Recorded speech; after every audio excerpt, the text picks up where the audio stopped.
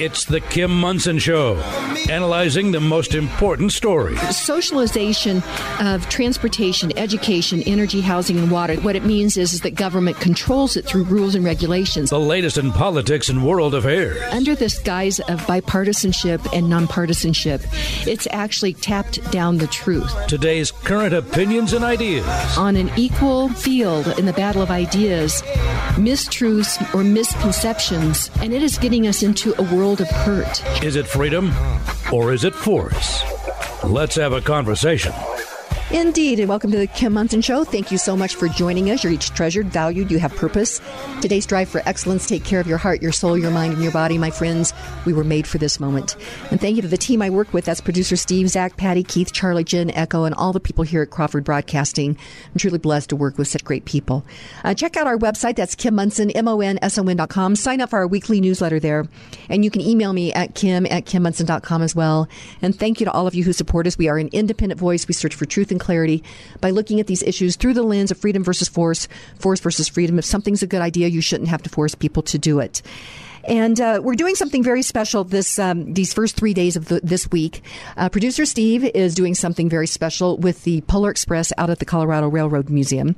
And so he is going to be off for the week of December to make that happen. And producer Luke, who's stepping in, actually had some vacations scheduled as well. And so we decided to do something very special, and that is rebroadcast some of these America's Veteran stories that we have recorded over the years. And I've chosen stories. Actually, I have 5 different World War II veterans, and then the last one will be a conversation with my cousins, who we had a cousin that was killed at Pearl Harbor, and we thought it was very appropriate to play that show on the anniversary of the bombing of Pearl Harbor. So we worked really hard to make this happen for you, and we hope that you will really enjoy this. This is something a little different for what we're doing, but we hope that it's something that you will really value. And in context, the America's Veteran Stories broadcast 3 to 4 p.m. on Sundays, and then encore broadcasts are Sundays evenings 10 to 11 at night and Saturdays 10 to 11 at night. And this all began because of a trip that I took in 2016 with a group that accompanied 4 D-Day veterans back to Normandy, France for the 72nd anniversary of the D-Day landings. And it was at that point I realized each of these stories is unique. They need to be heard. They need to be recorded and broadcast and archived. And so we just thought that this would be something very special to do for you while we were having all these different scheduling things happen here at the studio. And so that is why we have chosen these 6 different stories to broadcast for you. And so we hope that you thoroughly enjoy them. Don Whipple, welcome to America's Veteran Stories with Kim Munson. Paula Sarles, your good friend, is in studio with us here. And last week, we did Don Whipple, Iwo Jima Marine Veteran, Part 1. We're now doing Part 2. And certainly fascinating story about you when you were a missionary in Southeast Asia. But we had just really started about getting your experiences at the Battle of Iwo Jima. And so let's take it from there. You are in a book, More Than 36 Days, about ordinary men face extraordinary circumstances at Iwo Jima. It's by Karen Barella. And your story is absolutely riveting there. But let's get to Iwo Jima. You had done a tremendous amount of training in preparation for the landing for this battle, correct, Don? Correct. And let's see, I think before we get to that, let's talk about the last time that you saw your father, that you had gone home on leave before the Battle of Iwo Jima. Tell us a little bit about that experience with your father.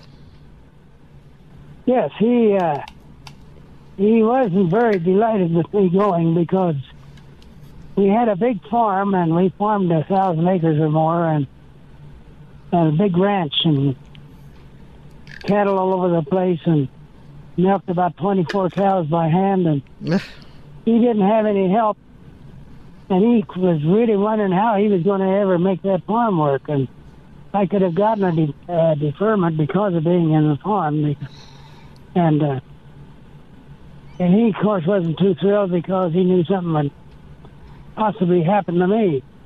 So we went to the train, and I sat down on a seat there so I could see him better, and I looked up in his face, and he was trying to talk to me, and he found it very hard, and I had a hard talking to him because I felt so sorry for kind of leaving him in that lurch with no help. He couldn't hire anybody because everybody's away at war. And he was really concerned about how he was going to do that big farm and ranch. And so he said, well, son, I'm going to say goodbye to you. We may never see each other again. He thought it would be me, that I would get killed in the war or something, possibly. Tears began to come to his eyes, and he reached down and hugged me and gave me a kiss and said, I love you, son. And I said, I love you too, Dad. He was all humped over there and just tears streaming down his face. And he turned around and walked off of the train and started out to the parking lot, all bent over and weeping and crying. And it was a tough time. And that's the last time I ever saw him, because he was killed a few months later in a car wreck due to tire rationing, and tire blew out in his car and put him over in the other lane of traffic, and the tread on the tire came loose partially, and that loose end wrapped around the front axle and the driving part of the car and brake cables and all that. And he was down there trying to get that unwrapped because he couldn't get the wheel off. It was pulled on there and that tread was stretched out like a rubber band. And it was just like that wheel was welded on that tub. And he was down there trying to unwind that big old thick piece of tread around the axle so he could get the wheel off and put the spare on and get out of there. And just then my mom, who was holding the flashlight, it was the night, and she said, Dad, there's a car coming right down here on the same lane beside us, and he's coming right toward us. She jumped over into the ditch and keeps from getting hit. My dad couldn't get out from underneath of there, and something on the underside of his car, I guess, was due to the crash when it crashed into my dad's car. A piece of tin or something hooked onto my dad's clothes and pulled him underneath of his car, and he was going down the road about 50 miles an hour. Oh, I'm so sorry. It just rolled him around there for several yards, and he was really drunk and didn't know what was happening. The driver couldn't get out. Yeah, and couldn't get out of the car till he was so inebriated. And my mom and my 9-year-old brother had to drag me out from underneath of his car, drag him out from underneath of the car. And so my mom sent me a telegram and a letter that night. But due to the slogan that was going on, loose lips sink ships. Mm-hmm. The Fleet Post Office in San Francisco held up the mail and the telegram and all the rest because they didn't want any information that we were shipping out or anything. And they didn't know what was in the letter that would fall in the wrong hands. And so I never heard about it. And I was down at Hilo, Hawaii, on the Big Island, and we were loading ships a couple of days before Christmas, because we were going to take off right after Christmas, between Christmas and New Year's. And we were lined up for evening chow, and the first start to march off, we were in formation, and the first sergeant came out and said, Whipple, I need to see you in my tent. And everybody was really wondering in that group that Whipple has been a good Marine. I never smoked or drank at any time, so I never got drunk on a weekend and couldn't make it back for roll call or anything like that. So they were all wondering, what's Whipple getting called in for? And I was wondering the same thing, and so I walked in his tent, and he pulled out that telegram from my mom that she sent a telegram back to me right away. And we landed up in his tent there, and he picked it up and read it to me and said, Dad was killed in an accident. Letter to follow. And I broke down and cried a little bit there. And finally got myself together again. And we walked out of the tent. And he said to all the guys there, he said, "Listen up, guys. Whipple's father was killed and buried 2.5 months ago, and he just now found out about it." And they all broke rank and gathered around me to give me moral support. And one guy was a Christian boy that was a good friend, and he came up to me afterwards and said, "We're having a meeting in the old intelligence building, and a Marine from Guadalcanal. He was wounded in Guadalcanal. That was the first battle in the war, just about, in the Pacific. And he said he's going to be there to speak on the subject of how I was confronted by God." And I was listening and looking to try to. I believed and heard in church, but I'd never heard the gospel. This church was kind of a liberal church, and I believed everything about Jesus coming on the world and being born in Bethlehem and all the rest, and that he died on a cross and that we were all sinners. And I knew that, and I was really seeking God myself, and I couldn't seemingly find the answers to my questions of how I could apply the things that Jesus did on the cross while he was here in this world to my life, to deal with my sins. And I just couldn't find the answer, so I was eager to get in there and look. Even in high school, I used to just long to know how I could really know Jesus in a personal way. And so the first words this boy said that I was in there, he said, "I wouldn't come into your house without an invitation, and you wouldn't come into my house without an invitation. And Jesus is no bully. He's not going to come into your life unless you invite him in." And I just thought, that clears up my question. I just need to ask him to come in. So that was the time I became a Christian. After that, the boy that told me about came over to my tent that next morning, about 6 o'clock in the morning, and said, "What did you think of that last night, Don?" And I said, "Boy, that's what I've been looking for all my young life, was how I could know Christ and God in a personal way." And he said, "Well, did you settle it last night?" I said, "No, I wanted to talk to you so I didn't get sidetracked in the wrong way or what was there going on." And I told him about that, and he said, "Well, let's settle it right now." So him and I knelt on the grass up in front of my tent that morning, and I prayed and asked Jesus to come into my heart, and told him I was a sinner. The Bible says, if we confess with our mouth the Lord Jesus and believe in our heart, thou shalt be saved. And that's what I did.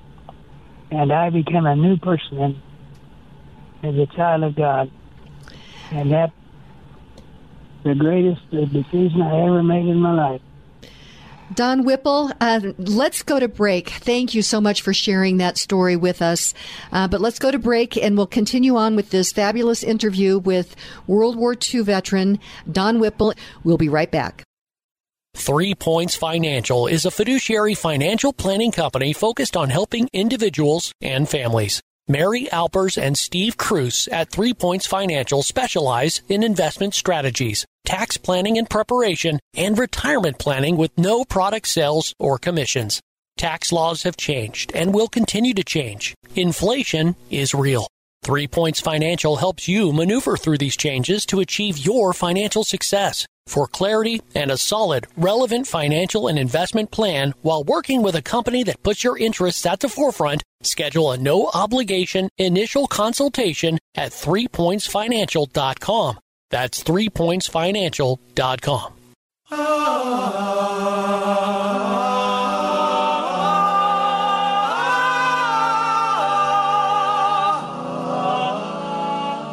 Welcome back to America's Veteran Stories with Kim Munson. Be sure and check out our website. That's americasveteranstories.com. And we have on the line with us World War II veteran Don Whipple. I'm so excited to have you on the line. Let's continue on. You were part of the second wave with the 5th Marine Division. And tell us a little bit about Captain Austin. Well, he was a Southerner from Tennessee, and from my first day, And this man, he just was a gentleman in every way, a fine Christian man.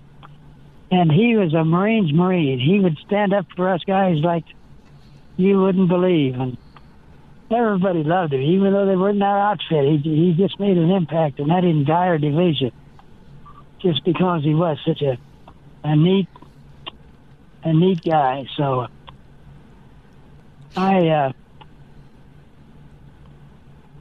I was wounded,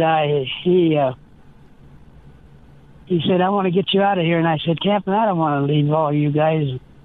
I can hobble around on one leg for a day or two and make it. And he said, yeah, but the other guys would be wanting to help you and put them at risk, and you'd put yourself at risk, and I want you out of here. And he was quite definite about it.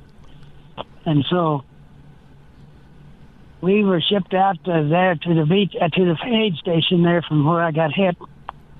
And they triaged me and just sent me down to the beach, and we waited there, and I had a head wound as well in my brain injury. And well, let's stop. Let's explain that just a little bit.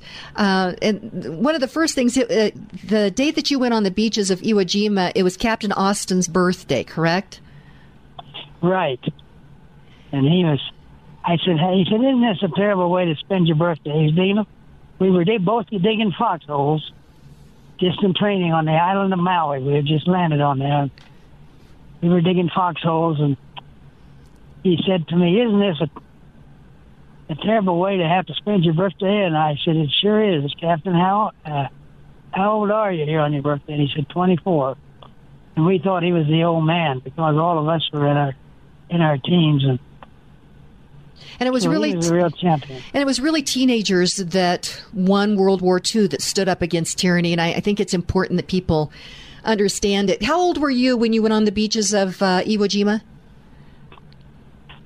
Well, I had turned 17 in August, and so I was just about halfway through my 17th birthday. Oh, my gosh. My gosh. Okay, now... And most of our guys were about that age.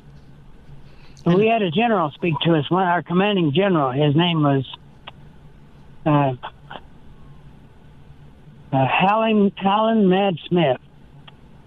He was a fighting bulldog, and they called him Howland Mad Smith. And he said, Ted said to us one day, did you guys realize that World War II was practically won by teenagers? Because most of our guys were teenagers, or else we had some guys from Guadalcanal and then the other islands along the Pacific. The kind of the forerunners to the Navy SEALs. The Marines had what they called the Marine Raiders, and they were a fearless bunch. And so they had broken the Marine Raiders up. There was some jealousy amongst the various Marine generals, and the Raiders were getting a lot of attention. And so they broke them up and started putting them out into divisions. And so we had a bunch of those guys, and also the Marine paratroopers.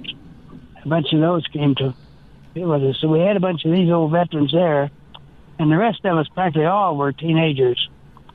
And so it was a young man's war, all right, too, just like today. I've worked with the guys coming home from the Middle East, and when they turned the Marines and the Army and all that into volunteer groups, a lot of these boys had volunteered at that time were even down in 16, because they right out of high school like I was, and they enlisted in the Marine Corps and with their parents' permission, and they would be over there. And at the time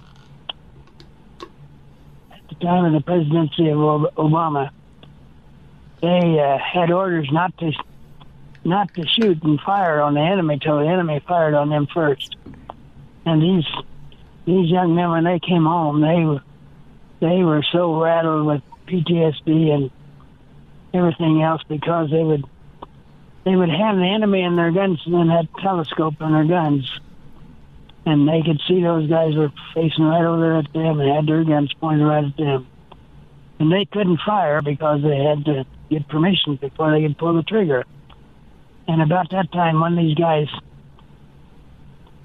would fire over there and hit their buddy or somebody right next to them, and they'd see that other teenage boy fall over being shot, and they could have pulled the trigger if they hadn't had that crazy ruling. It's the dumbest thing I ever heard of. But so it would just shake these guys in high heaven at 17 years old to see them, a good buddy shot. The hardest thing anyway is to see one of your own guys go down.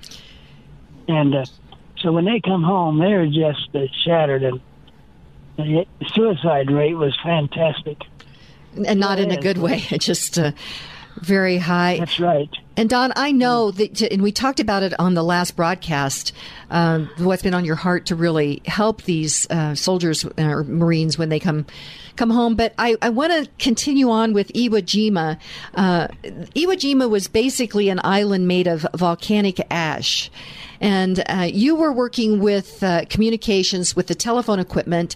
And explain to our listeners, it's not like you had walkie-talkies, was it? You actually had to have wires from the telephone equipment. That's right. Right? These big coils of wires were heavy, too. And we went down over the side of the ship. We had a lot of equipment and stuff in our packs. We had about 100 pounds as we went down on that cargo net to land in that little boat. And when I landed on Iwo, I was calling what we called a machine gun cart. And they'd taken the machine gun off and put a box on there, and we had that box filled with wire and phones and radios and batteries, all of which were very heavy. And we were pulling that thing, and that sand was just like quicksand, and you sink clear into your knee. It was just that very fine volcanic dust. And this cart would sink clear down till we were just pulling a bunch of sand because the wheels had to go clear down to the axles. And so I was on a rope that was tied onto the corner of the cart, and I had a little strip of wood in the handle in the end of it out there, and I was about 15 foot long, and that's what I was up at pulling that up. So I was a little bit ahead of the other guys, and there's another guy on the other side just like me, and then two guys on the tongue, and then two guys behind pushing. And we were going to go over these terraces. The Japanese had pushed a lot of this sand up into a terrace, and they would stop trucks and tanks and all that from landing on the beach. And it was a real detriment to the guys trying to, because you take one step and slide down two, and take another and slide down two more. It was a beast of a thing to get up in there. So when I got to the top of that terrace, I just kind of stepped up there as far as I could, and not exposing myself too much, and I would want to see what was on the other side. Is the machine gun nest there, or what was there? And just as I was stepped up to that mortar came in, and I saw the thing come in, and the mortar is a great big shell, about 6 inches thick, and 10 inches long or 18 inches long, in some cases bigger. And it's dropped into a tube. You've probably seen them in movies. Mm-hmm. They drop it into a tube when they send it off, and it kind of goes, kind of a little swish.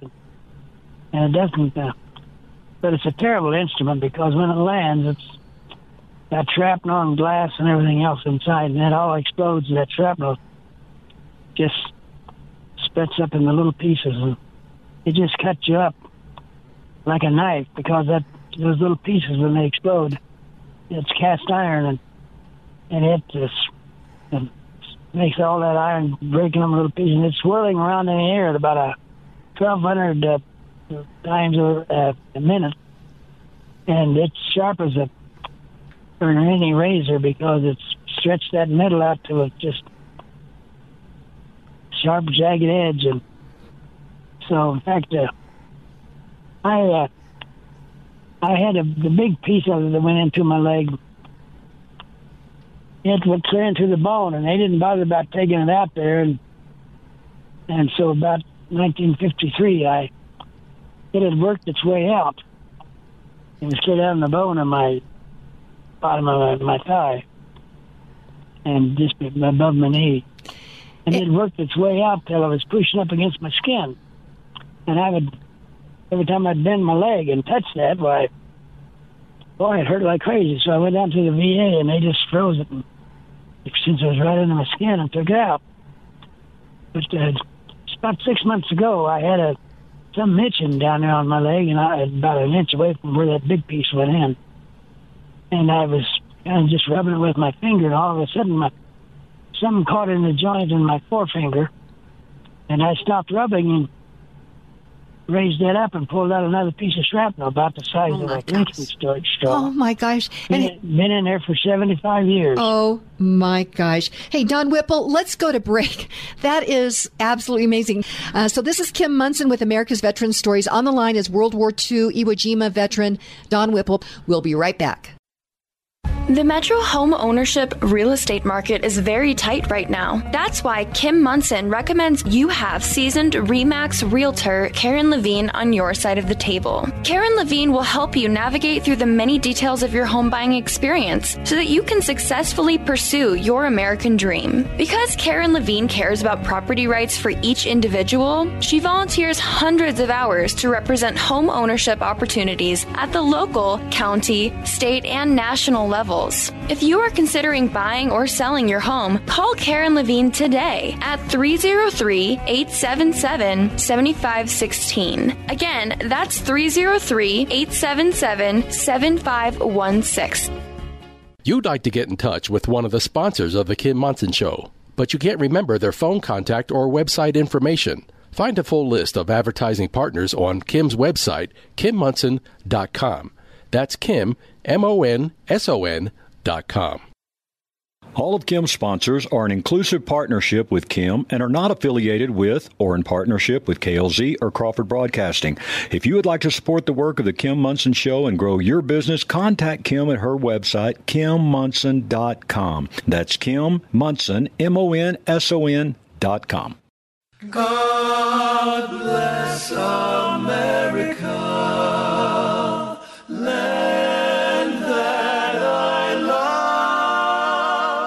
We are hearing the most amazing story from Don Whipple, World War II veteran, Iwo Jima, the Battle of Iwo Jima. Before we get back to Don, though, in studio with me is Vietnam-era veteran, Marine veteran, and that is Paula Sarles.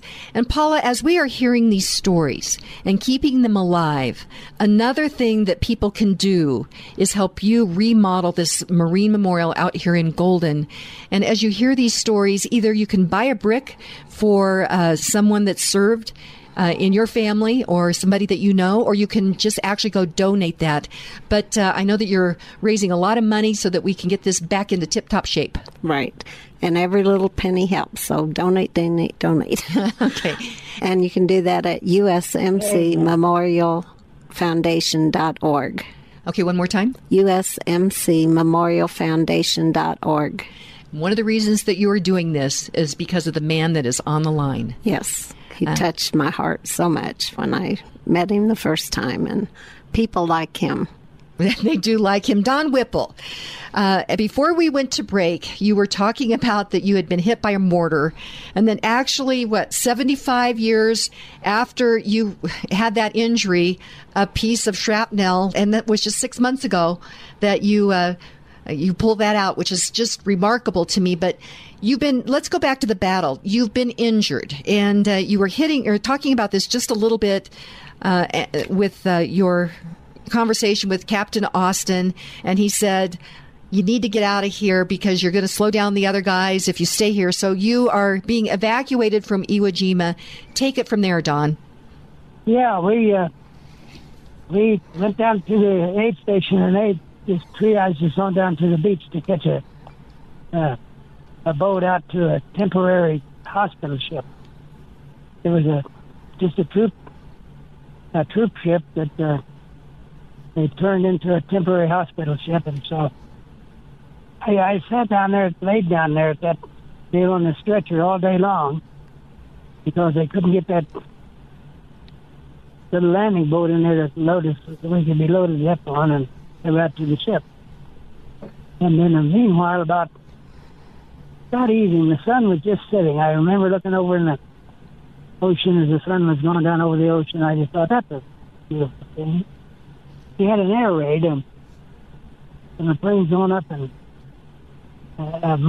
Japanese air base on an airfield up north of Iwo Jima, about 100 miles. And these planes come in, and the destroyers put up a smoke screen, so the ships, they couldn't see these ships. And you couldn't see your hand in front of your face. And so we started out about that time. This little boat came in to pick us up, and they carried it was a flat bottom boat for big equipment like caterpillars and big equipment like that. So they had a big flat bottom on it, and they just carried us in and set us on the bottom of that boat. The guy next to me had, apparently it was artificial skin, but it was a black, very fine weave. It looked like some kind of material, I don't know what. But you could kind of see through it, and you could see his heart and lungs and everything else through there. And he was out trying to talk, and every time he'd say something, he would just spray all over the whole area there. And I just thought, I don't know how that guy's ever going to live. I could see his lungs and everything else, ribs and all. And I was right beside him. We were up against the bulkhead. And so I just had a word of prayer with him and asking God to help him at this time. And so anyway, we went on out on this ship, and they took us to the first transport out there, and he pulled up beside, and the smoke was still pretty thick, and you could hardly see anything. And all of a sudden, I saw that sharp point of the bow of the ship just shoot up. It looked like it was clear into the sky from where I was sitting. And I thought, man, these guys are great in maneuvering this boat. And we maneuvered our way around there and alongside, and there was a guy with a megaphone up on the ship. He called down and says, "We can't take you. You'll have to move on." And the Lieutenant J.G. that was head of our little boat, he said, "Okay." And he said, "I really need to have these guys on because," and they said, "I'm sorry, we're full."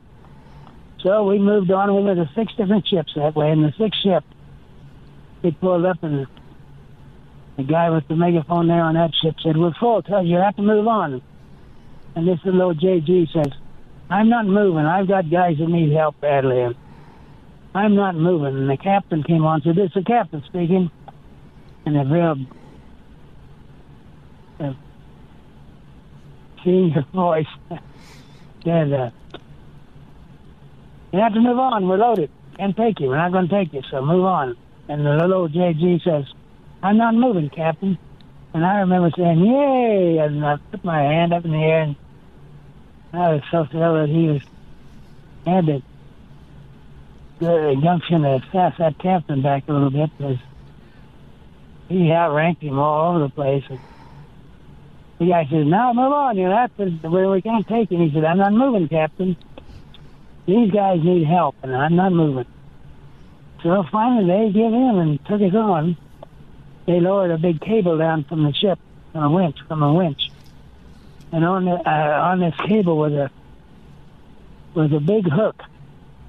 And in this hook was 4 smaller cables hooked in there on one end. On the other end of these smaller cables was a loop, and they just take this loop and put it around the handles of a stretcher. And they put a belt on us, and we went swinging up in the air on this stretcher. And that way, and that's how they took us aboard. And again, they just triaged me and sent me up to the place where I was going to back out. Supposed to just be a temporary place there. So anyway, I got over there where I was, and the guy next to me, the Navy ways that the Navy guys sleep on it, kind of a frame made out of pipe and in canvas over top of that. They can just fold those up, and they have them folded up, and there are about 18 of those bunks just fold up and they go on a machine that kind of goes up and down. And the guy had two of them going way up into this place where we were going to sleep. And the guy next to me there on the other side was a young boy. He looked like a junior high school student, but he was really kind of a very dark complexion and from I thought he was just doped up and clear out of color. But anyway, I soon realized that he was dead, and that's what made him this dark complexion of his skin and whatnot. So he just looked like a junior high school student, and I just cracked me up. Next morning, the loudspeaker come on, and the captain said, "It's the captain speaking. There's no smoking. We're having a bear at sea this morning." And I wanted to go down and honor these guys at this bear at sea, so I jumped out and pushed the button and lowered that thing down, and this boy was gone. He wasn't there anymore. So he was one that's being buried at sea, I guess. And that really cracked me up. I just thought, this is the most miserable place to die and I could ever think of. 10,000 miles from home and no family, no loved ones around, and here he is, a teenager that never got a chance to live. And he's being dumped in here in the sea. And we were right over the Marianas Trench, which is the deepest place on Earth. It's 9 miles deep. And that's where they were burying these guys in the sea. And they had them in a wire cage, kind of shaped like one of these old-fashioned cowboy movie caskets that they would have where they're wide up at the shoulders and kind of go down narrow to their feet. And they had them in this in a body bag in there, and they would take a big shell from one of the guns on the ship and put it in there so their body wouldn't float back up again.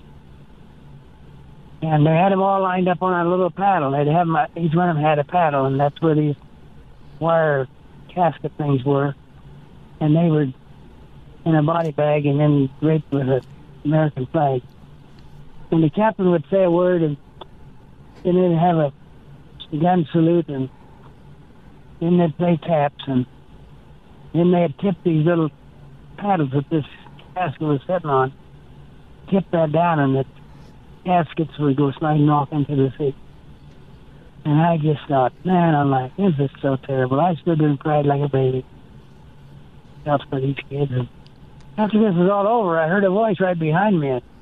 I recognized the voice, and my job was to be a forward observer. I was to be what the job says, up forward, and I would be observing for the artillery, because they're back in the back a ways, and they can't see where they're shooting. They just have to take a forward of a forward observer, and that's how they'd find out where the target was. And it was a tremendous responsibility thing for a 17-year-old boy, 18-year-old boy. It was just a very, because you got the wrong figures you give them down there, you could wind up having friendly fire on your own troops. And so it's a big responsibility, for sure. That was. And so this boy was on my team like I was on. And I heard his voice, and I knew who he was. And I said, Tom, he was standing back behind me. And I said, Thomas, is that you? I couldn't see because there's a bunch of guys out there observing this area of the sea and honoring these guys. He said, yeah. He recognized my voice. He said, well, yeah, Whip, we got to get off of this ship somewhere or other and get back on the island. Let's stop right there, Don Whipple, because this is a fascinating story that you and your buddy decide that you're going to get back to the battle. And so let's go to break, and when we come back, we'll continue the story with the World War II Marine veteran Don Whipple. Paulo Sarles is in studio with me. And before we go to break, one of the reasons you get these great shows is because of my great partner, Hooters Restaurants. Located in the Front Range here, they have 5 locations. That is Lone Tree, Aurora, Westminster, Colorado Springs, and Loveland. And they have all kinds of specials. Wednesdays are Wings Day. You buy 20 wings, you get 10 for free. They have lunch specials, kids eat free, happy hours, and it's just a great time to get together with friends. So So go to HootersColorado.com for more information. That's HootersColorado.com, and we'll be right back. Every family needs a healthcare team that has your child's best interest as the priority, and Roots Medical is proud to offer exactly that. At Roots Medical, we strive to empower and educate both parent and child about the importance of gut health, how to implement healthy changes in the home, and of course, all of the benefits that come with a fully optimized immune system. Same day and sickness appointments are available and easy to schedule. For more information, visit rootsmedical.net. That's ROOTS medical.net. Roots Medical, getting to the root of your healthcare concerns. Inflation is rocking our boats, especially for individuals on fixed incomes. If you are 62 years or older, mortgage specialist with Polygon Financial Group, Lauren Levy, can help you navigate this inflation squeeze with a reverse mortgage. Additionally, if you are considering buying a new home, refinancing your existing home, or consolidating high interest debt, it's not too late to lock in an interest rate before interest rates increase again. Don't wait. Kim Munson recommends you call Lauren Levy today at 303-880-8881 for a no-cost consultation. That's Lauren Levy at 303-880-8881. The ability to protect and defend yourself is your right. Having the knowledge and skills to protect yourself the correct and safe way is essential. At Franktown Firearms, they will equip you with both the tools and the skills. The team at Franktown wants you to learn how to build your confidence and improve your skills with the help of their trained experts. They will take the time to make sure you choose the right gun for you and teach you the necessary skills to carry it safely and securely. This holiday season, consider giving your loved one a firearm training course at Franktown Firearms. They offer one-on-one training or group classes depending on your comfort level and skill. You will find they are fully stocked with guns and ammunition at or below MSRP. You can be assured that you are providing a gift that will truly keep on giving and let your loved ones exercise their freedoms and rights safely and confidently. Visit klzradio.com/Franktown today to give the gift of freedom. That's klzradio.com/Franktown. Franktown Firearms, where friends are made. From the mountains to the prairies to the... Welcome back to America's Veteran Stories with Kim Munson. Be sure and check out our website. That's americasveteranstories.com. Again, americasveteranstories.com. We are talking with World War II veteran Don Whipple. He was at the Battle of Iwo Jima, which was a pivotal battle during World War II. In studio with me is Paula Sarles. Paula, you're very good friends with Don. Yes, I am.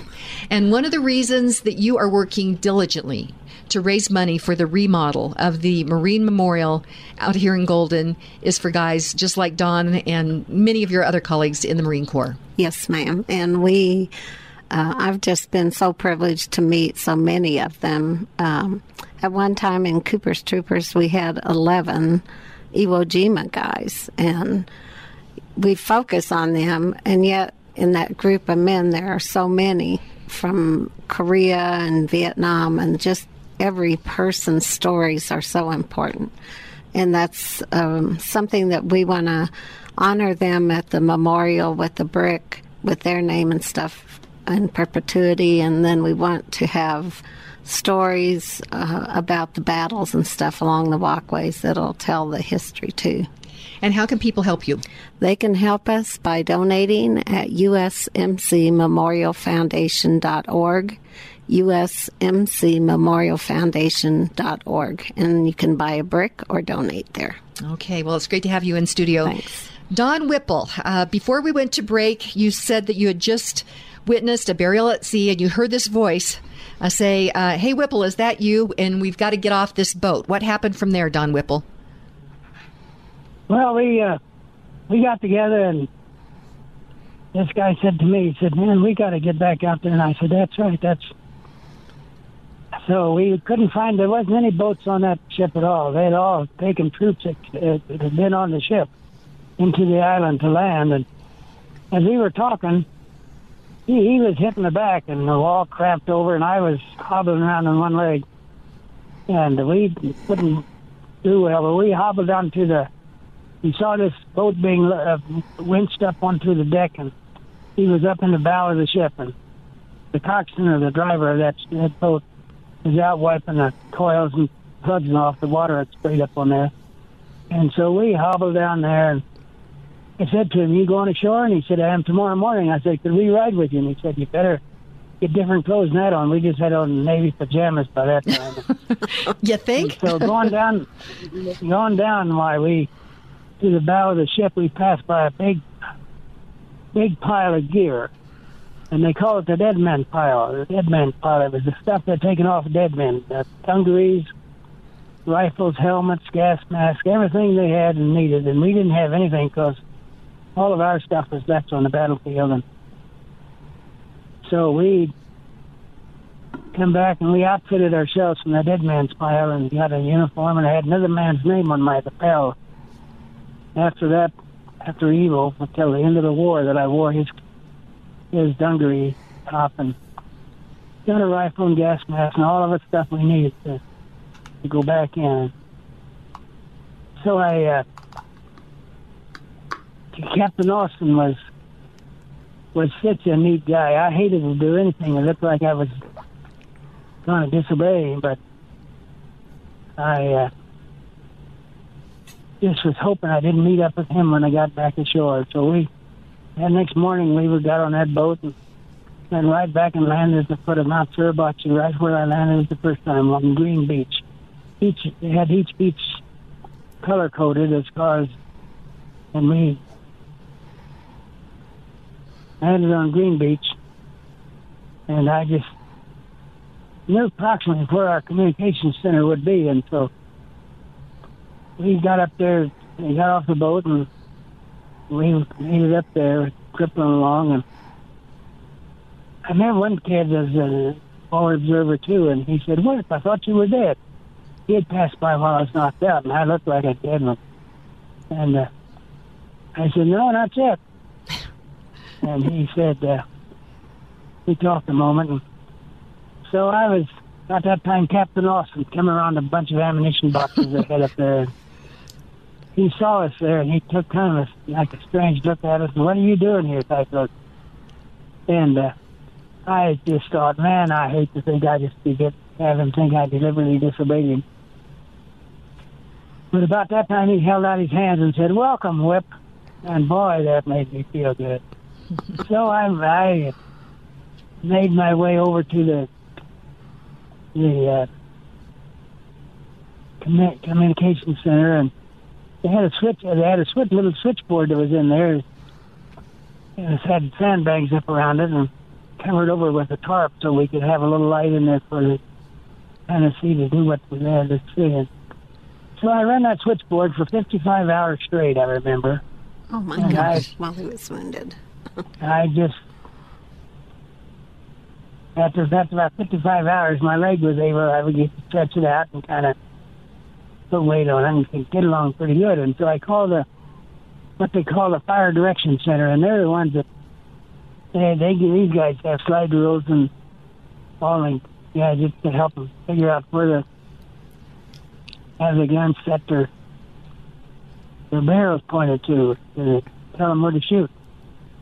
And so I called over to them and told them I was ready to take my post at the forward observer post, and they said, "All right, I feel there's a platoon of men going up the hill just right now, and why don't you fall in behind them and just go on up to put them out Suribachi and maybe find a place there to kind of dig a foxhole or a hole to hide in, a cave or something." And so I hobbled out there and joined these guys and followed up behind with them. And it was interesting. I never did really find out for sure, but I think it might have been some of the guys that helped raise the flag, because I don't know for sure. I know a guy. I'm going to ask him one of these days and then try to explain to him where we went. So I found a little place kind of inside of the mountain, kind of a niche in the rock, and I could see pretty good the whole battlefield and up in top of Mount Suribachi. And I cuddled in there and gave him a buzz on my phone and told him I was in place, and they gave me the description of where they were at. And they called me back and told me they were in a cave down there, just not far from where I was hiding out in. And so I had a map, and it was the same kind of the map that the people in the Fire Direction Center had. It was a battle map. So they had all the pillboxes, all those marked. And there's an old pillbox that the bombers had knocked out of. And the Fire Direction Center, to get started, they have to just figure out as near as they can figure from their map and with the slide rules and all the rest of the tools they have. They'd fire a shot over there, and so they were going to tell me they were going to fire a test shot, and there's this whole pillbox that had been bombed out. It was on our maps, and so they fired, and they got pretty near that old pillbox, and so I told them how much they had missed it, and if they could move it to the sites that 7 millimeters to the left or something, whatever it was, I don't know what it was. And the range was okay. In other words, the distance was okay. So they fire another one, and about the third shot, they hit that old pillbox again, and that became our reference point for all the rest of the places we was to shoot. And so when I found out where these guys were at, why they started up the hill to raise that second flag, and there was a machine gun nest in one of the caves, and they got so far in this machine gun nest wouldn't let them any further.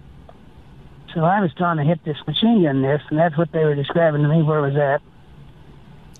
So I pretty well knew which cave they were talking about then, and so I called back to the Fire Direction Center and told them where to set their sights, and said so many millimeters down and 2 millimeters to the right or left, whatever it was, and 2 millimeters. And so they fired a shot, and I told them how much they had missed it. At the third shot again, you can pretty well, it's amazing how much you can do that way. Now they use GPS to do all that, but and so the third shot, they hit her right on and scattered those guys all over the hillside. And that bunch going up the hill to raise the flag. They called me and said, "Hey, man, you scattered them all over. We're going up." So I talked to their telephone guy all the way up the hill. We had small little spools of wire on our back. They was rolled off of a spool. It was real fine wire, and they just let that fell out behind them as they went up the hill. So I talked to him all the way up the hill, asking him what he was doing and all that stuff, and if he was running and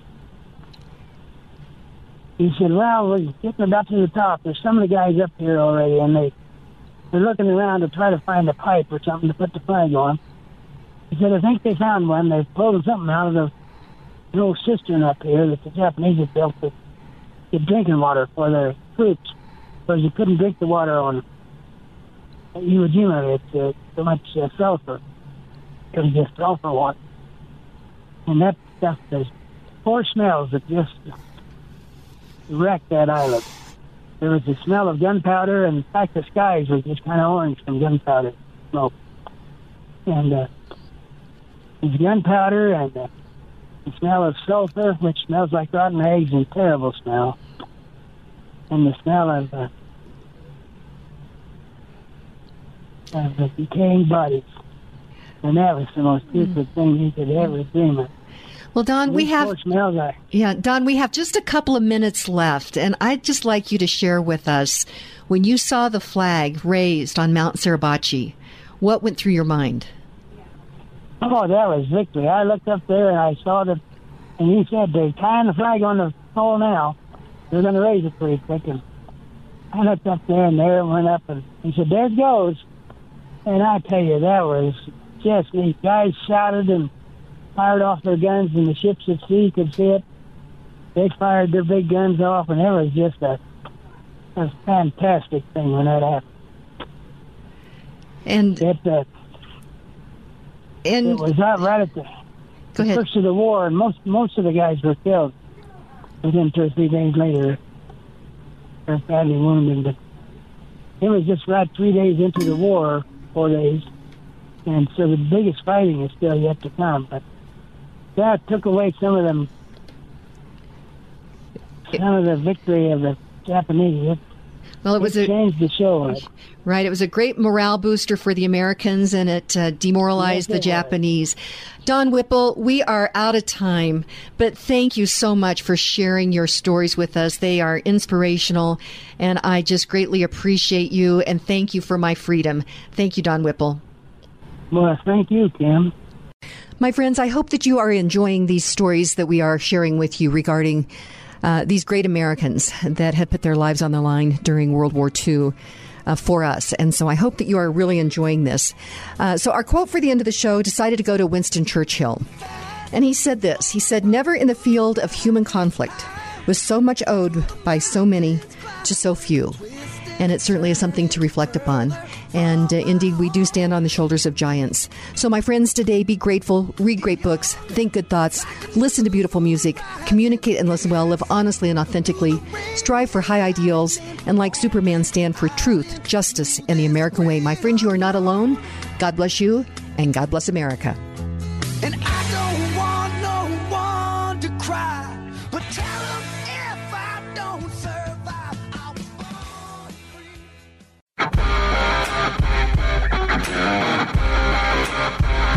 American woman. It's the Kim Munson Show, analyzing the most important stories. Socialization of transportation, education, energy, housing, and water. What it means is that government controls it through rules and regulations. The latest in politics and world affairs. Under this guise of bipartisanship and nonpartisanship, it's actually tapped down the truth. Today's current opinions and ideas. On an equal field in the battle of ideas, mistruths or misconceptions, and it is getting us into a world of hurt. Is it freedom or is it force? Let's have a conversation. Indeed, and welcome to the Kim Munson Show. Thank you so much for joining us. You're each treasured, valued, you have purpose. Today's strive for excellence. Take care of your heart, your soul, your mind, and your body, my friends. We were made for this moment. And thank you to the team I work with. That's producer Steve, Zach, Patty, Keith, Charlie, Jen, Echo, and all the people here at Crawford Broadcasting. I'm truly blessed to work with such great people. Check out our website. That's Kim Munson, MONSON.com. Sign up for our weekly newsletter there. And you can email me at kim@kimmunson.com as well. And thank you to all of you who support us. We are an independent voice. We search for truth and clarity by looking at these issues through the lens of freedom versus force, force versus freedom. If something's a good idea, you shouldn't have to force people to do it. And we're doing something very special these first 3 days of this week. Producer Steve is doing something very special with the Polar Express out at the Colorado Railroad Museum. And so he is going to be off for the week of December to make that happen. And producer Luke, who's stepping in, actually had some vacation scheduled as well. And so we decided to do something very special, and that is rebroadcast some of these America's Veteran stories that we have recorded over the years. And I've chosen stories. Actually, I have 5 different World War II veterans, and then the last one will be a conversation with my cousins, who we had a cousin that was killed at Pearl Harbor, and we thought it was very appropriate to play that show on the anniversary of the bombing of Pearl Harbor. So we worked really hard to make this happen for you, and we hope that you will really enjoy this. This is something a little different for what we're doing, but we hope that it's something that you will really value. And in context, the America's Veteran Stories broadcast 3 to 4 p.m. on Sundays. And then encore broadcasts are Sundays evenings 10 to 11 at night and Saturdays 10 to 11 at night. And this all began because of a trip that I took in 2016 with a group that accompanied 4 D-Day veterans back to Normandy, France for the 72nd anniversary of the D-Day landings. And it was at that point I realized each of these stories is unique. They need to be heard. They need to be recorded and broadcast and archived. And so we just thought that this would be something very special to do for you while we were having all these different scheduling things happen here at the studio. And so that is why we have chosen these 6 different stories to broadcast for you. And so we hope that you thoroughly enjoy them. And welcome to America's Veteran Stories with Kim Munson. Be sure and check out our website. That is americasveteranstories.com. And I'm thrilled to have on the line with me two of my cousins, and that is Jane Perkins and Linda Crumbaker. And we did a show with them before on April 24th to talk about our parents' cousin, Wilbur Newton, who died at Pearl Harbor in World War II. And his remains were recently identified, and they were brought home. And both my cousins were very involved in that. So Jane and Linda, welcome to the show.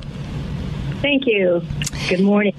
And the show comes to you because of a trip that I took in 2016 that accompanied 4 D-Day veterans to Normandy, France for the anniversary of the D-Day landings. And I returned home realizing these stories need to be broadcast and recorded and archived, and hence America's Veteran Stories. So Jane, let's start with you. For those that may have not listened to the prior show, set this up just a little bit on what happened regarding Wilbur Newton.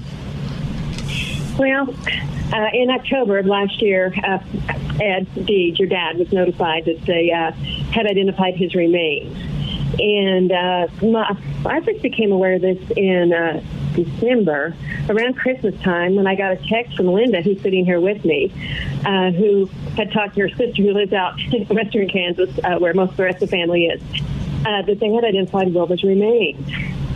And the hair on the back of my neck stood up, and I got goosebumps, and I was amazed and elated. I had known about Wilbur, not much. We never talked about him very much. But I knew the name and wasn't even sure where his parents were buried because his mother was our granddad's sister. Yes, us three. And Mom thought it was maybe Mount Hope or Mound Ridge, Kansas. Well, I retired in 2017, and I thought, well, when I retire, I'll have some time to look into this and drive around because we're in Wichita, we're not that far away. And I never got to that, and then, of course, COVID hit. And anyhow, when Linda texted me that, I called her right away. And then I also got on the phone with my sister in Kansas City who does a lot of stuff on the internet, and she got on Find a Grave right away and found the grave and the obituary, and that's when we learned that there was a marker in Missouri, Mound City, Missouri, that had been placed there, probably by his parents, and on it said, and I may not quite get this right, but it had the years he was born, and also 1941, and he gave his life for his country, and he died at Pearl Harbor. So anyhow, back to the other story. So Mom had part of it right. He was buried in Mount Hope Cemetery, not Mount Hope, Kansas. And, of course, it wasn't Mound Ridge. It was Mound City, Missouri. So anyhow, that's how I became aware of it and how we learned about the marker. Because, well, early before that, let me back up a little bit. Linda and I, feel free to jump in here, too, and Robin were talking about, when his remains came back, what would be the best thing to do with them? Because the rest of the family is all buried mostly in Bird City, Kansas. His grandparents are buried there. And by the way, his grandmother was still alive. She died in 1945. So Wilbur's grandmother was still alive when he perished at Pearl Harbor. And of course, her husband, he died in 1939. He's buried there, too. And then all 3 of Aunt Leona's siblings, my granddad, and our 2 great aunts are buried there as well, and numerous cousins. So anyhow, when we found the marker, it was kind of like an aha moment. I mean, it was like, to me, it was clear as a bell that's where his remains belonged, was there in Mound City. Well, and Linda, let's move over just a little bit of history regarding December 7th, 1941. He was on the, he was on the Oklahoma, correct? Correct, yes. And it sank very, very quickly, and there were many men that perished there on the Oklahoma. And by the time they got to the remains, they ended up burying a number of them in not mass graves, but several of them in graves because they couldn't tell, couldn't identify the remains. And so give us a little bit of history about the Oklahoma, Linda. As we understand it, at the service that particular day, which we were not aware of this from the readings that we had done, but the Navy person that came in to our service did a really good job of explaining some of the things that had happened with the Oklahoma. As we understand it, they had been out on patrol the day before, and they just happened to be the last ship that came into port that night. Thus, they were at the end of the row of the six ships that were in there at the harbor. And so, like I said, they had been out on parole that day. It's our understanding from the readings, of course, this bombing took place on a Sunday morning, but the USS Oklahoma was due for inspection on Monday morning. So we can assume, and it said that all of the so forth manholes were open for inspection, to be aired out and to be inspected. So that was kind of an unusual thing to have those exposed like that. And so when that bombing took place, then it didn't take long, and the Oklahoma actually capsized because it did take on water because of the open portholes or the open manholes. It was within a matter, I think, of 12 minutes, and it had capsized. Yeah, that was very quick. It was so quick that it happened. And I know that, Jane, I think that they tried to get these guys out, but you needed blowtorches to try to, open it up because it had turned over. And, of course, there was all kinds of oil and the water. So it was a very dangerous thing. I know they tried to save many of them, but they just couldn't. Right. I started reading a book about a man who was trapped in the Oklahoma at Pearl Harbor, and I couldn't read it. But the story, he was freed after about 26 hours, him and I think 11 other men. But they weren't, and I did not read the whole book. I just couldn't when they talked about being trapped down there. But I don't know that they were below water level. They might have been above that. So with the oily water, with the all the oil and the gasoline in it, might have not been affected by or blown up like the others would, when they tried to rescue them. But I couldn't read it. I know, because it's too personal. It's too personal. So we have the interview that we did. Let's see again. I want to make sure that was April 24th, and recommend that people go back and listen to that. But let's take it now. And my brother Rob was very involved with all of you, or both of you. But you both decided, and I think it was probably just a journey. It was like one step led to another. And what happened bringing Wilbur home was pretty amazing. So the two of you get together, and this is at the end of last year. And the decision is made once that marker is found, because the decision could have been made that Wilbur's remains would have stayed at the Punch Bowl, which is the cemetery over in Hawaii. But after seeing that marker, I'm just thinking of the emotion, Linda, when the family put that marker there. They didn't know where he was. I mean, tremendous amount of emotion, and that's why you brought him home. But can you imagine what they were thinking when they put that marker there? It's really hard, having children of your own and trying to make sense of something like that, and then also just getting back in those days they just had the telegram, and so receiving those telegrams basically in a few lines saying regrets and so forth like that. Of course, it's hard. It is really sobering and very, very hard to place yourself in that type of emotion, for sure. Well, and so the decision is made to bring him home, and so you, we've got just a couple of minutes right now, Jane, and then we'll come back. But so you and Linda got connected. You found out where his hometown was, and you guys took a road trip, right? Yes, we did. And did you have any idea what was going to happen? You determined, you figured out where this marker is, and it was in Mound City, Missouri. And so you take a road trip. I tell you what, let's do. Let's go to break early so that we can hear the whole story on that. I'm talking with my cousins, and that's Jane Perkins and Linda Crumbaker, about this whole adventure of bringing Wilbur Newton home. He was killed at Pearl Harbor in 1941, and so we're going to go to break. Before we do that, though, one of the nonprofits that I have adopted is the USMC Memorial Foundation, and they are raising money to remodel the Marine Memorial out at 6th and Colfax. It was dedicated back in 1977, so it's time for a remodel. And Paula Sarles and her team, and Paula is a Vietnam-era Marine veteran. She's a Gold Star wife. They are working to raise money for this, and you can actually honor a loved one by buying a brick, and it'll have their name and their branch of service and their time of service.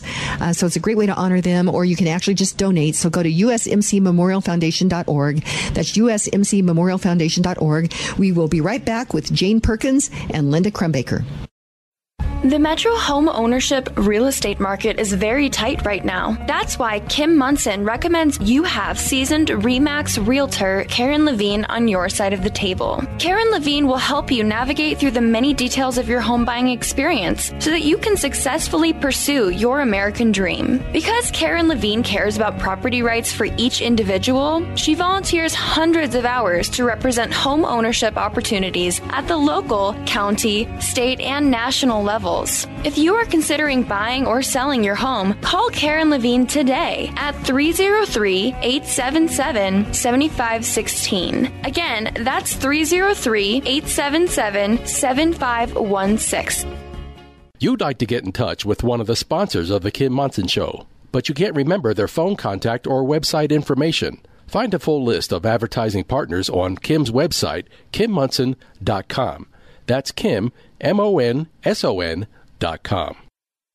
All of Kim's sponsors are in inclusive partnership with Kim and are not affiliated with or in partnership with KLZ or Crawford Broadcasting.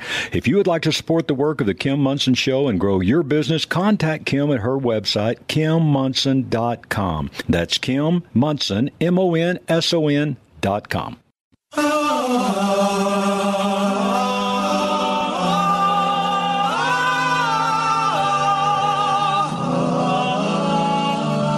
Welcome back to America's Veteran Stories with Kim Munson. Be sure and check out our website. That is americasveteranstories.com. I have on the line with me two of my cousins. That's Jane Perkins and Linda Crumbaker.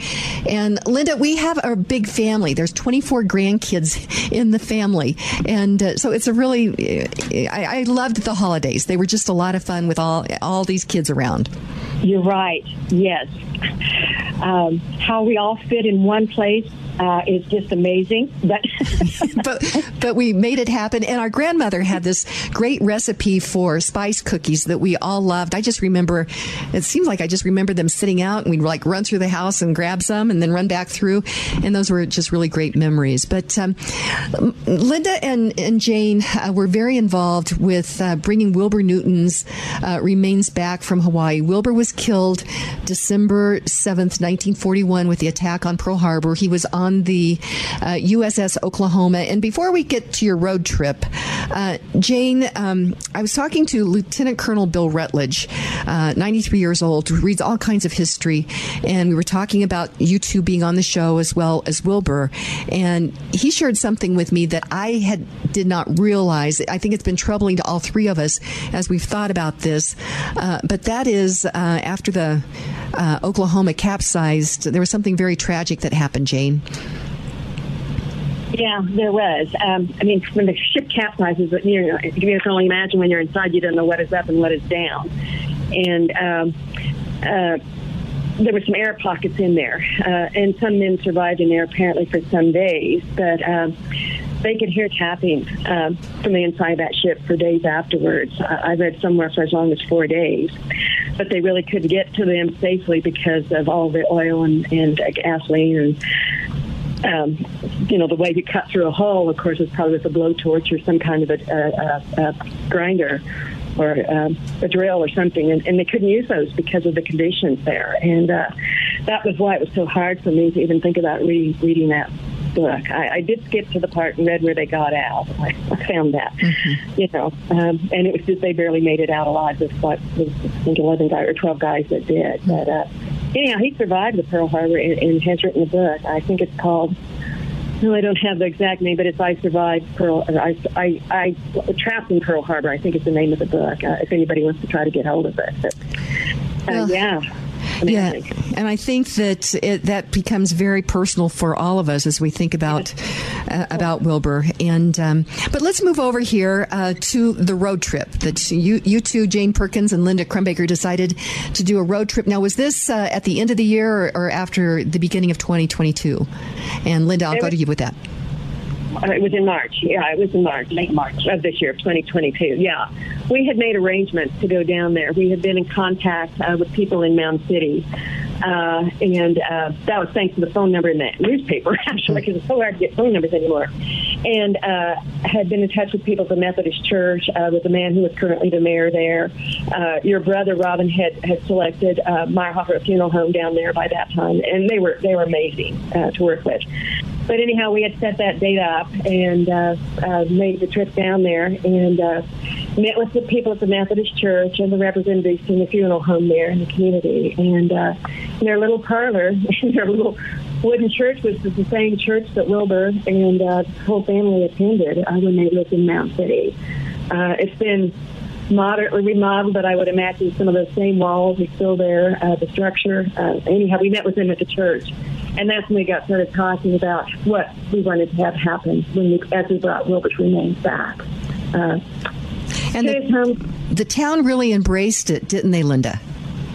They did, Kim. I did not know until I spent a couple of days prior to the service down at Mound City and had opportunity to be at the funeral home as people came in to pay their respects. And it was, I would say, just a constant flow of people. Probably over 200 people came in those 2 days just to pay their respects. And it was really interesting. I didn't know until that time. Someone said, they should have had the service in a bigger venue because there's so many people that want to come. And I told them, I said, I understand that, but it was so precious to us to find the Methodist Church that the Newtons attended, and it was still roughly in the same condition that it was back when they would have attended. So I don't know whether we would have been open to moving it at all. And as it worked out, it was a beautiful Saturday day that we had his service there. And I suppose there was probably maybe 150, maybe 200 people out at the grave site that of course couldn't fit into the church. And like Jane said, up and down the route that we took, there were people out with their flags saluting, and just it was a very touching and honorable, and in uniform. And yes, there were several in uniform. So it was just very moving and very touching. Well, it really was, and we'll get to the service here in a moment. But let's talk about the plane coming in. Let's talk about Jane. I think you were there. My brother and sister-in-law were there when the flight arrived. So Wilbur's remains were flown from Honolulu to Dallas, Dallas to Kansas City. Mound City, Missouri is located about half hour north of St. Joe, Missouri. It was a rainy day. But tell us about that plane coming in, Jane, and just what that was like that day. Well, of course, to say it was an amazing day is probably an understatement. It rained all the way down there from Wichita to Kansas City. It rained the whole time we were there. It rained super hard when we were out on the tarmac, and it rained all the way home. And I thought, being from western Kansas, rain is a blessing. When that plane came in and landed on the tarmac in Missouri, we got another blessing from heaven. As Wilbur's remains were finally back in the state where he grew up, in Missouri. It taxied in, and as it turned to come into the gate, they had the airport had 2 water cannons there, one on either side, that sprayed over the plane, and you could hardly see the water because of the rain. But it was really so touching. And then we were out there on the tarmac, and there was quite a few press people out there as well. They were on the other side, across from us, on the other side of the planes that taxied through us. We were on the west side. They were on the east side. We were kind of on the southwest side. And my daughter-in-law and 3 of my grandkids were also there with us. And another cousin from Bird City drove down. And they taxied up to the gate and stopped. But before they opened the doors, they opened the door to the hull of the plane. And it took them some time, but they rolled the ram, whatever you call it, what's the word I'm looking for? Like the ramp? Or? The ramp, yeah, to unload thank you, to unload the casket. It took them quite a while to get it to the door. But when that casket got to the ramp and started coming down, I was just overwhelmed with tears, and I thought, oh, finally, at last. Wilbur's home, 80 years. And the Navy was allowed on the tarmac, and their young men and women were waiting there. And when it got to the end of the ramp, of course, they picked it up, saluted before they picked it up, and very respectfully carried it over to the waiting hearse and put it in there. But all of the people, the men that were working at the airport that had helped roll the ramp up and, had the signals out there for the plane, they were all standing one to one side, very somberly together, respectfully, and saluting. And some of them had their hands over their hearts as Wilbur's remains were passed by, be loaded onto the ramp.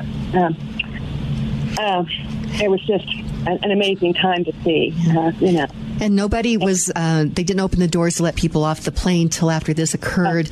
Could you see people looking out the windows at all? I could not. Okay. Wings were in the way where I was standing. But there's a flag. I mean, the flag was there, the American flag, because it was American Airlines that he flew on. The flag was there, and it was very clear there. Would this be a good time to share this letter? You know what? Let's go to break, and when we come back, let's do that, because bringing Wilbur home touched so many lives. It's just remarkable. Yes. I'm talking with my cousins, and that's Jane Perkins and Linda Crumbaker, and we're going to go to break. 3 Points Financial is a fiduciary financial planning company focused on helping individuals and families. Mary Alpers and Steve Cruz at 3 Points Financial specialize in investment strategies, tax planning and preparation, and retirement planning with no product sales or commissions. Tax laws have changed and will continue to change. Inflation is real. 3 Points Financial helps you maneuver through these changes to achieve your financial success. For clarity and a solid, relevant financial and investment plan while working with a company that puts your interests at the forefront, schedule a no-obligation initial consultation at 3pointsfinancial.com. That's 3pointsfinancial.com. What you feed your skin matters. Botanical Rush is clean, professional skincare that only uses pure ingredients to restore and protect the skin. Your skin absorbs the products you put on it, so when you're using something every day, you better know what the ingredients are. Botanical Rush professional formulas are not just pure and potent, they are affordable. With regular use, these beautiful botanical formulas support collagen production, skin's precious moisture barrier, and reduce hyperpigmentation. Myra Mesko, the founder of Botanical Rush, holds every ingredient accountable to meet or exceed her high standards. Botanical Rush is non-toxic skincare, free of chemicals, estrogen mimickers, or artificial fragrances that hinder the skin's radiance. Discuss your skincare needs with Myra and set up a consultation at klzradio.com/beauty or email info@botanicalrush.com and use the exclusive Kim Monson discount code KIM15 for your first order for a 15% discount at checkout. That's botanicalrush.com, code KIM15. No matter how you define it, inflation is out of control. Increasing prices at the gas pump and grocery stores are hurting everyday people. All these challenges we face are preventable. Individuals must understand what is going on and who is responsible. That is why Kim Monson is bringing truth and clarity to the issues facing our families, our communities, our state, and our country. Now more than ever, it's important to support Kim's independent voice. She has the courage to research and inform you about the real issues. It's not easy, and Kim could use your help. Go to KimMonson.com to contribute. Again, help Kim by contributing at KimMonson.com. That's MONSON.com. God bless America, land that I love. And welcome back to America's Veteran Stories with Kim Monson. Be sure and check out our website. That is americasveteranstories.com. And we're telling an amazing story today. I have two of my cousins on the line with me, Jane Perkins and Linda Crumbaker. They were very involved in bringing our parents' cousin home from Hawaii. He'd been there. He died December 7th, 1941, Pearl Harbor, and his remains were recently identified and brought him home. And they, both Linda and Jane, were very involved in this. And so, Jane, I'm going to go to you on Wilbur has touched each of our lives. But he, not just our lives, so many people. And you've got a story regarding the pilot. Please share that. Okay, well, this was a letter that was sent to actually Meyer Harper Funeral Home, and they forwarded it to us. And this letter is not signed. I don't have a name or a return address. But anyhow, it's addressed to the family of Wilbur Francis Newton. And it starts out, "We don't know each other, but I wanted to write you to tell you how your loved one has touched our lives. My husband is a pilot for American Airlines and was notified yesterday that he has the honor of flying the remains of Mr. Newton from Hawaii to the mainland tomorrow. My husband's uncle was killed during World War II while serving in the Navy outside Okinawa. My husband is humbled and honored to be part of bringing this long overdue homecoming about. We are so sorry for your family's loss, but pray that this return brings comfort and closure and pride for his service and sacrifice on behalf of our beautiful nation. Humbly," and then the initial B. Well, pretty amazing. And yes, he touched so many lives. So, Linda, let's go to the service. First of all, it was remarkable between all of our cousins. I bet there were 50 or 60 people, just a family that were there. Do you think that's accurate or close?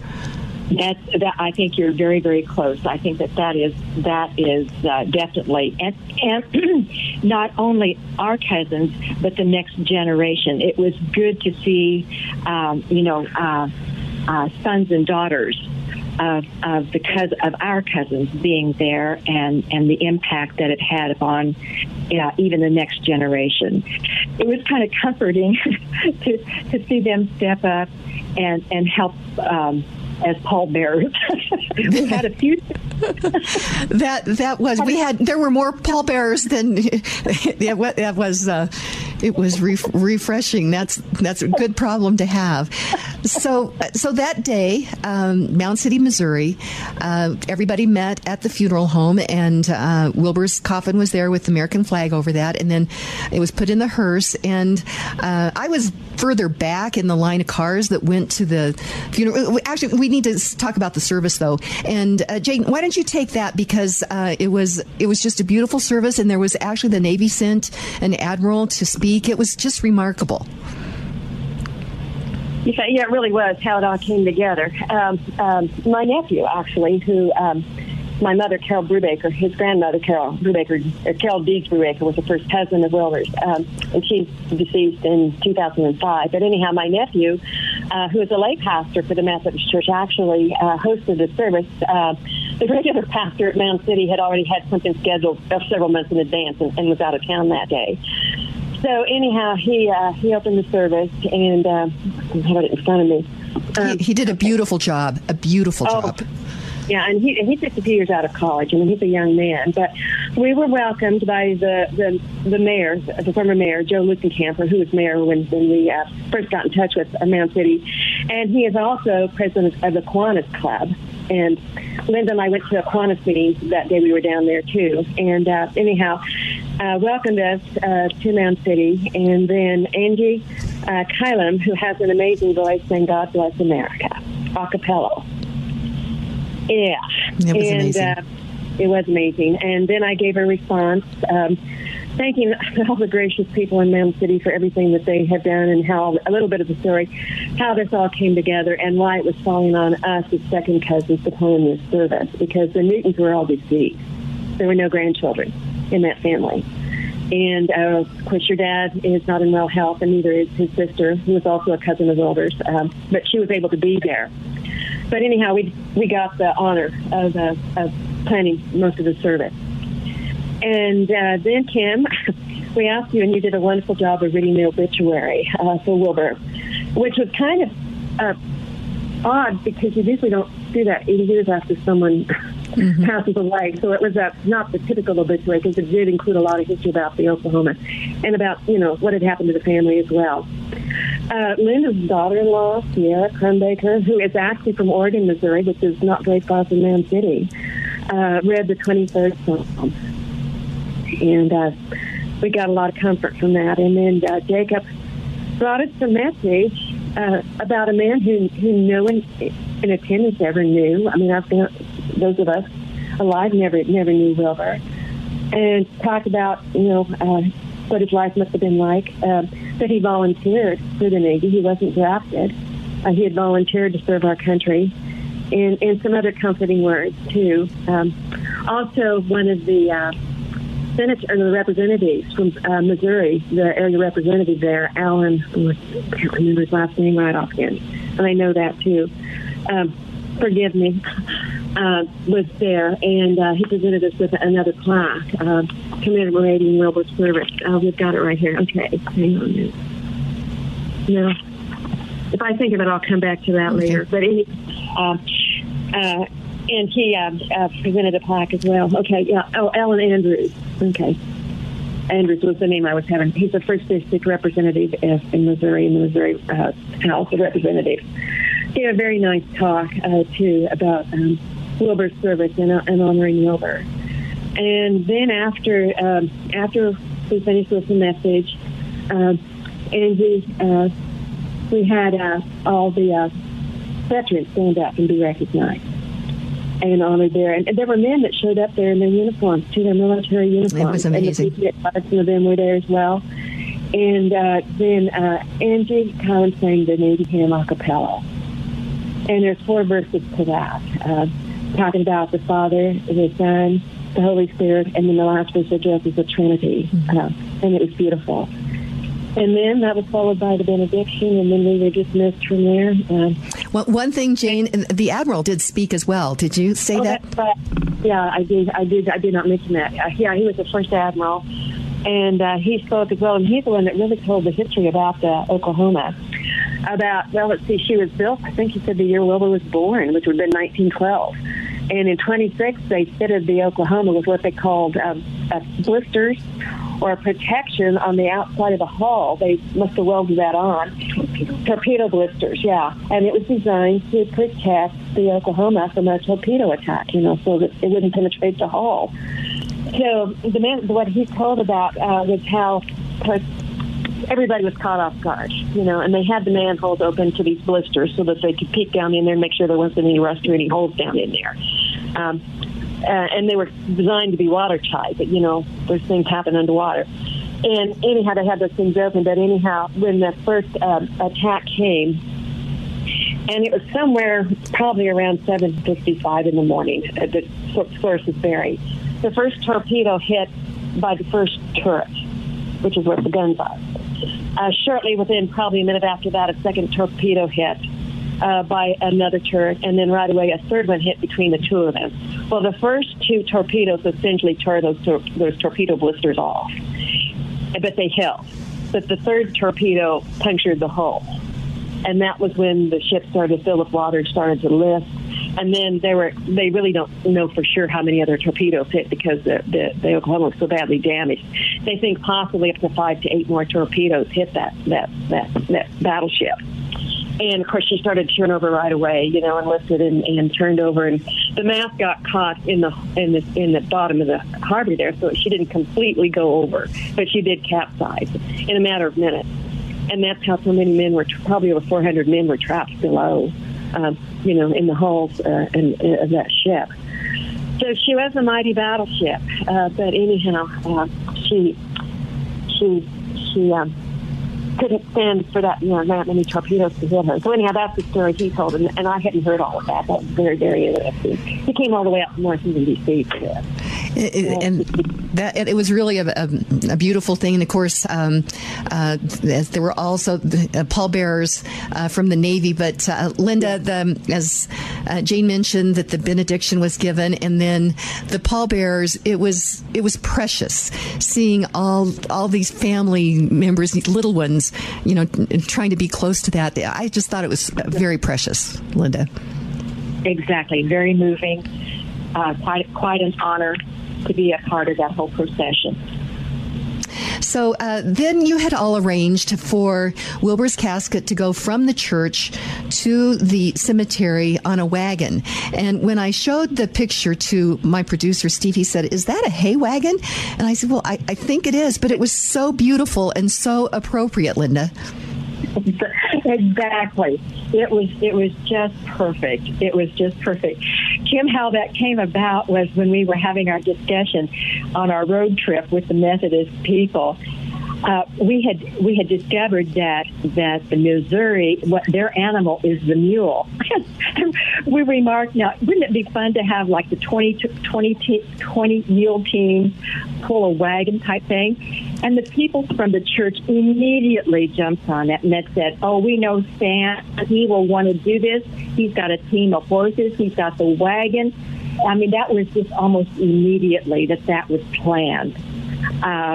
So, as I understand it, Stan has a very, very good voice. He is the father of our soloist, Angie, and usually they sing a duet. He definitely wanted to have his horse and wagon there to do the honors. Yes, to do the honors that way, and it worked out beautifully. He had a team of horses that once they started, they kept a really, just not a gallop or anything like that, but they kept a real consistent trot out to the gravesite, and it was a marvelous. Yes, it went very, very well. Okay. I want to just tell a funny story if I've got time for it. I heard him talking with one of the people from the funeral home, one of the Meyerhoffers, as they were putting that casket on the wagon. He was Mr. Meyerhofer said, "I hope this stays on her." He said, I've never lost a casket before in my life." And Stan replied, "Neither have I."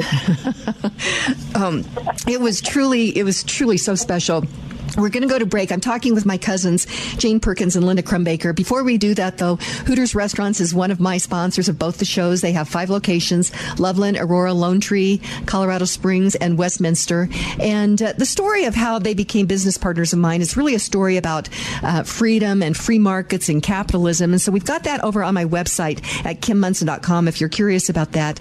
But again, thank you to Hooters for making sure that they bring these stories alive as well. We're going to go to break. When we come back, we'll continue the conversation with my cousins, Jane Perkins and Linda Crumbaker. Inflation is rocking our boats, especially for individuals on fixed incomes. If you are 62 years or older, mortgage specialist with Polygon Financial Group, Lauren Levy, can help you navigate this inflation squeeze with a reverse mortgage. Additionally, if you are considering buying a new home, refinancing your existing home, or consolidating high-interest debt, it's not too late to lock in an interest rate before interest rates increase again. Don't wait. Kim Munson recommends you call Lauren Levy today at 303-880-8881 for a no-cost consultation. That's Lauren Levy at 303-880-8881. Every family needs a healthcare team that has your child's best interest as the priority, and Roots Medical is proud to offer exactly that. At Roots Medical, we strive to empower and educate both parent and child about the importance of gut health, how to implement healthy changes in the home, and of course, all of the benefits that come with a fully optimized immune system. Same day and sickness appointments are available and easy to schedule. For more information, visit rootsmedical.net. That's ROOTS medical.net. Roots Medical, getting to the root of your healthcare concerns. The ability to protect and defend yourself is your right. Having the knowledge and skills to protect yourself the correct and safe way is essential. At Franktown Firearms, they will equip you with both the tools and the skills. The team at Franktown wants you to learn how to build your confidence and improve your skills with the help of their trained experts. They will take the time to make sure you choose the right gun for you and teach you the necessary skills to carry it safely and securely. This holiday season, consider giving your loved one a firearm training course at Franktown Firearms. They offer one-on-one training or group classes depending on your comfort level and skill. You will find they are fully stocked with guns and ammunition at or below MSRP. You can be assured that you are providing a gift that will truly keep on giving and let your loved ones exercise their freedoms and rights safely and confidently. Visit klzradio.com/Franktown today to give the gift of freedom. That's klzradio.com/Franktown. Franktown Firearms, where friends are made. From the mountains to the prairies to the... And welcome back to America's Veteran Stories with Kim Munson. Be sure and check out my website. That is americasveteranstories.com. And we're telling the story of bringing Wilbur Newton home. And my cousins, we're from a big family, but two of my cousins, Jane Perkins and Linda Crumbaker, were instrumental in it, as well as my brother, Rob Deeds. But he was unavailable today. So Jane and Linda, I guess I'll go to you on this. We're leaving the church. It was a beautiful Saturday. It was right before Memorial Day. The casket is put on this hay wagon, and I was near the back of the procession. I have this picture of all these cars going down the street, and the wagon is just curving, and all these people lining the road to pay their respects. It was remarkable, Linda. It really was. It was very, yes, it was very, very remarkable. I must say that the Patriot Guard is what led the procession with the motorcycles and so forth like that. When we were leaving the church, one of their head guy, after the casket was put on the hay wagon and so forth like that, and we were ready to start the procession, his detail, he turned to them and he said, "Boys, let's take this soldier home." And they all got on their motorcycles and led the procession, and then of course the hearse or the wagon was behind that. And as I understand it, Stan, that the gentleman that had his horses, he said, once I get started, don't you guys slow down a bit. My horses are going to want to, they've got a pace, and we've got to keep it. And I've got to keep that pace so I can make it up and down these hills. Yeah. There's a reason why it's called Mountain City. Yes, exactly. and we all grew up in western Kansas where there were hardly any hills. So we go out to the cemetery, and amazing how many people were there, Jane. And then there was also a 21-gun salute, correct? Yes. There was a 21-gun salute, and it was all the area men from the VFW. They were there in their navy blue pants and their white shirts with their hats on. So many of them, and paying their respects to. And they all stood in a line, kind of to one side of the whole service, and they did the 21-gun salute. And it was both men and women. I noticed that did that. Yeah. So we get out to the gravesite, and you and my father was not able to attend, but being the wife of the oldest living relative, the flag was presented to her. But I was far away, so I didn't really get to hear everything that was going on.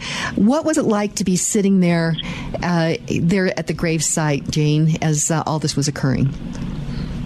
Well, again, it was very humbling, very overwhelming. And the Navy, everything was so precise and so respectful and so orderly, too. Linda was sitting right next to your mom as they presented the flag. I was down a few seats from there. I'm not sure what was said, but your mother stood up. And your mother's very pretty, by the way. She stood up and very graciously received the flag and heard what he had to say. I'm going to pass my phone to Linda see if she has anything to add on that. Yes, it was just quite touching. Your mother received it, and then, as I understand, there was a small medallion that he also gave your mother, and she wanted to go ahead and give that to the Mound City Historical Society, but the instruction to her was, no, you keep that, ma'am, for your personal treasure. So I'm sure that that's going to be something that she will really, really treasure. And then the Patriot Guard also stepped forward and gave a plaque, a wooden plaque that had kind of a commemoration of the day on it, engraved in it, and she graciously received that also. And I must say, Kim, I think that we early on kind of decided with your brother, Robin, that everything that belonged to Wilbur and to the Newton family would remain in Mound City, Missouri, because that was their home. We were their family. Right. We were half of their family, or most of their family, but Mound City was their home, and so the flag remained there as well. I think it was a challenge coin that she probably received, and that is a personal thing. But everything else is going to the Historical Society there in Mound City, which is, I think, so appropriate, Linda. Correct. They have a person that is in charge of their military history there. So she has been very, very gracious in finding the right cases to put the folded flag in, to put the medals that we will be receiving that Wilbur earned, and those will go into that same case. She found a case that both of those items, both not only the flag but the medals, will also be displayed in that same case at their Historical Society. We did go ahead and share with them pictures of our family that we rounded up, pictures of Wilbur and his family, our history. And I don't know, Kim, you're kind of thinking, one of these days, if for some reason a Newton family member would come through Mound City and kind of want to look up the Newton family, that they would find Wilbur, and they would find the rest of the family out at the cemetery. Both Bertha and Edith, the sisters, are buried out there, and of course, both of his parents are also out there. I just got chills on that. And the other thing is the shell casings from the 21-gun salute. They put those inside the flag, and so all that's together. Correct, Jane? Yes, that's correct. And I let the Historical Society know about that. And I said, I don't know what military protocol or etiquette is, and I don't know whether you're supposed to display those casings or not. But I just wanted you to know that those casings are inside the flag. So I don't know how I left it in their hands. Okay. And one other thing that was so interesting is as they were folding the flag, it looked to me, they kept pulling it, it's, as you said, so precise. And they had a little challenge with that, Linda, correct? They did. And the reason is because the flag had 48 stars and not 50. I think it did. I'm trying to look at pictures to see whether the stars are offset or not, and I can't really tell, Kim, at 100%. But they said that they did have, for some reason, had a lot of trouble folding that flag, and so I can't, I'm not real sure whether it's a 48 star flag. But his original flag that we had on display is a 48. Okay. I had time to study it. Okay. And it has more blue field in it, and the stars, they're not offset at all. Right. But I can't really confirm. Somebody told me that, so that might be hearsay. Yes. So we have just a few minutes left. Jane, I want to go to you. Both your fathers were World War II veterans. They both served in the European theater. And just want to say thank you to your father. And he is married to my dad's sister, and they were all Wilbur's cousins. What would you like to say about your father? My father, of course, really didn't talk very much about World War II.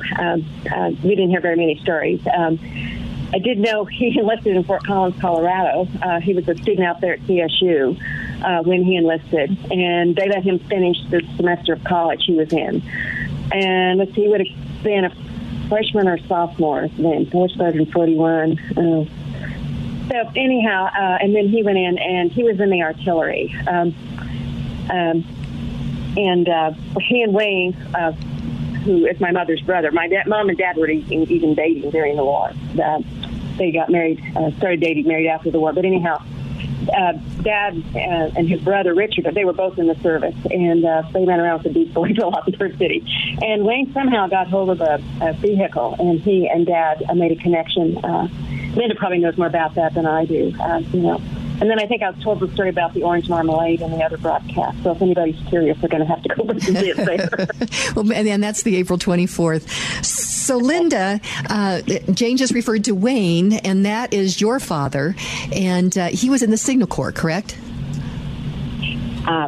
He was in the radio. He was a radio operator on the radio. Okay. Correct. Yeah. And go ahead. Yes. As far as, again, he's quite a bit like Jane's father. He didn't really talk much about the war at all.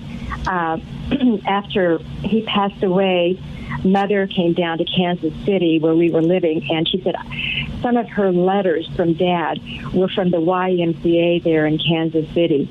So we went to find the YMCA, exact same building, went upstairs, probably where the library was, because the YMCA had stationery there that Dad wrote on from the YMCA library in Kansas City, some of his letters to Mom when he was going through radio training there. Then, as I understand it, he went up to Minneapolis or someplace close up to there for his final training. As I understand it, he started down in Italy and came up to France. And as I'm thinking that he was in Paris when he somehow had access, was far enough up the ladder that he had access to a Jeep, and decided Bob was, Jane's father was close. He was going to go find Bob Crumbaker and bring him back to Paris. And had a day on the town anyway. So it's a great story. And then we also want to acknowledge our other uncle, Uncle Harold, and he was the brother of your mother, Jane, and obviously your father's brother, Linda. But he was a bombardier, and I think my dad said 33 missions over in Europe, and pretty amazing.